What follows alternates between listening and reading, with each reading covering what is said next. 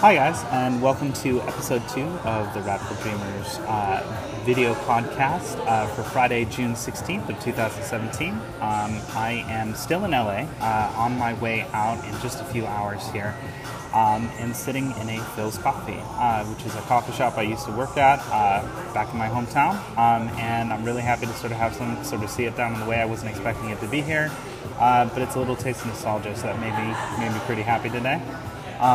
So without further ado, here is today's item. Just realizing this is totally backwards with the sort of front-facing camera. I'll fix that in the future, but it says Sea to Sky, New Zealand.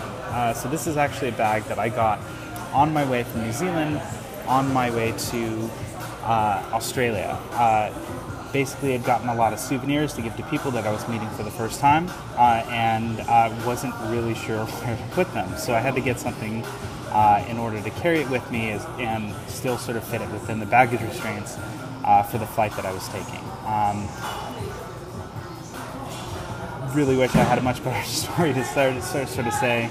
I don't have a whole lot with me at this point in time, just because I've decided to do this when I'm sort of away from all the items that I'd like to sort of share with. But with that said, I'm curious for you guys, like, have you ever run into a situation where you needed to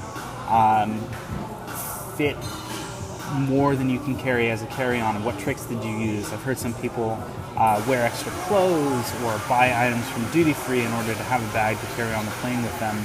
I know it's sort of a tricky problem, and a lot of people solve it different ways, and I'd love to hear your thoughts.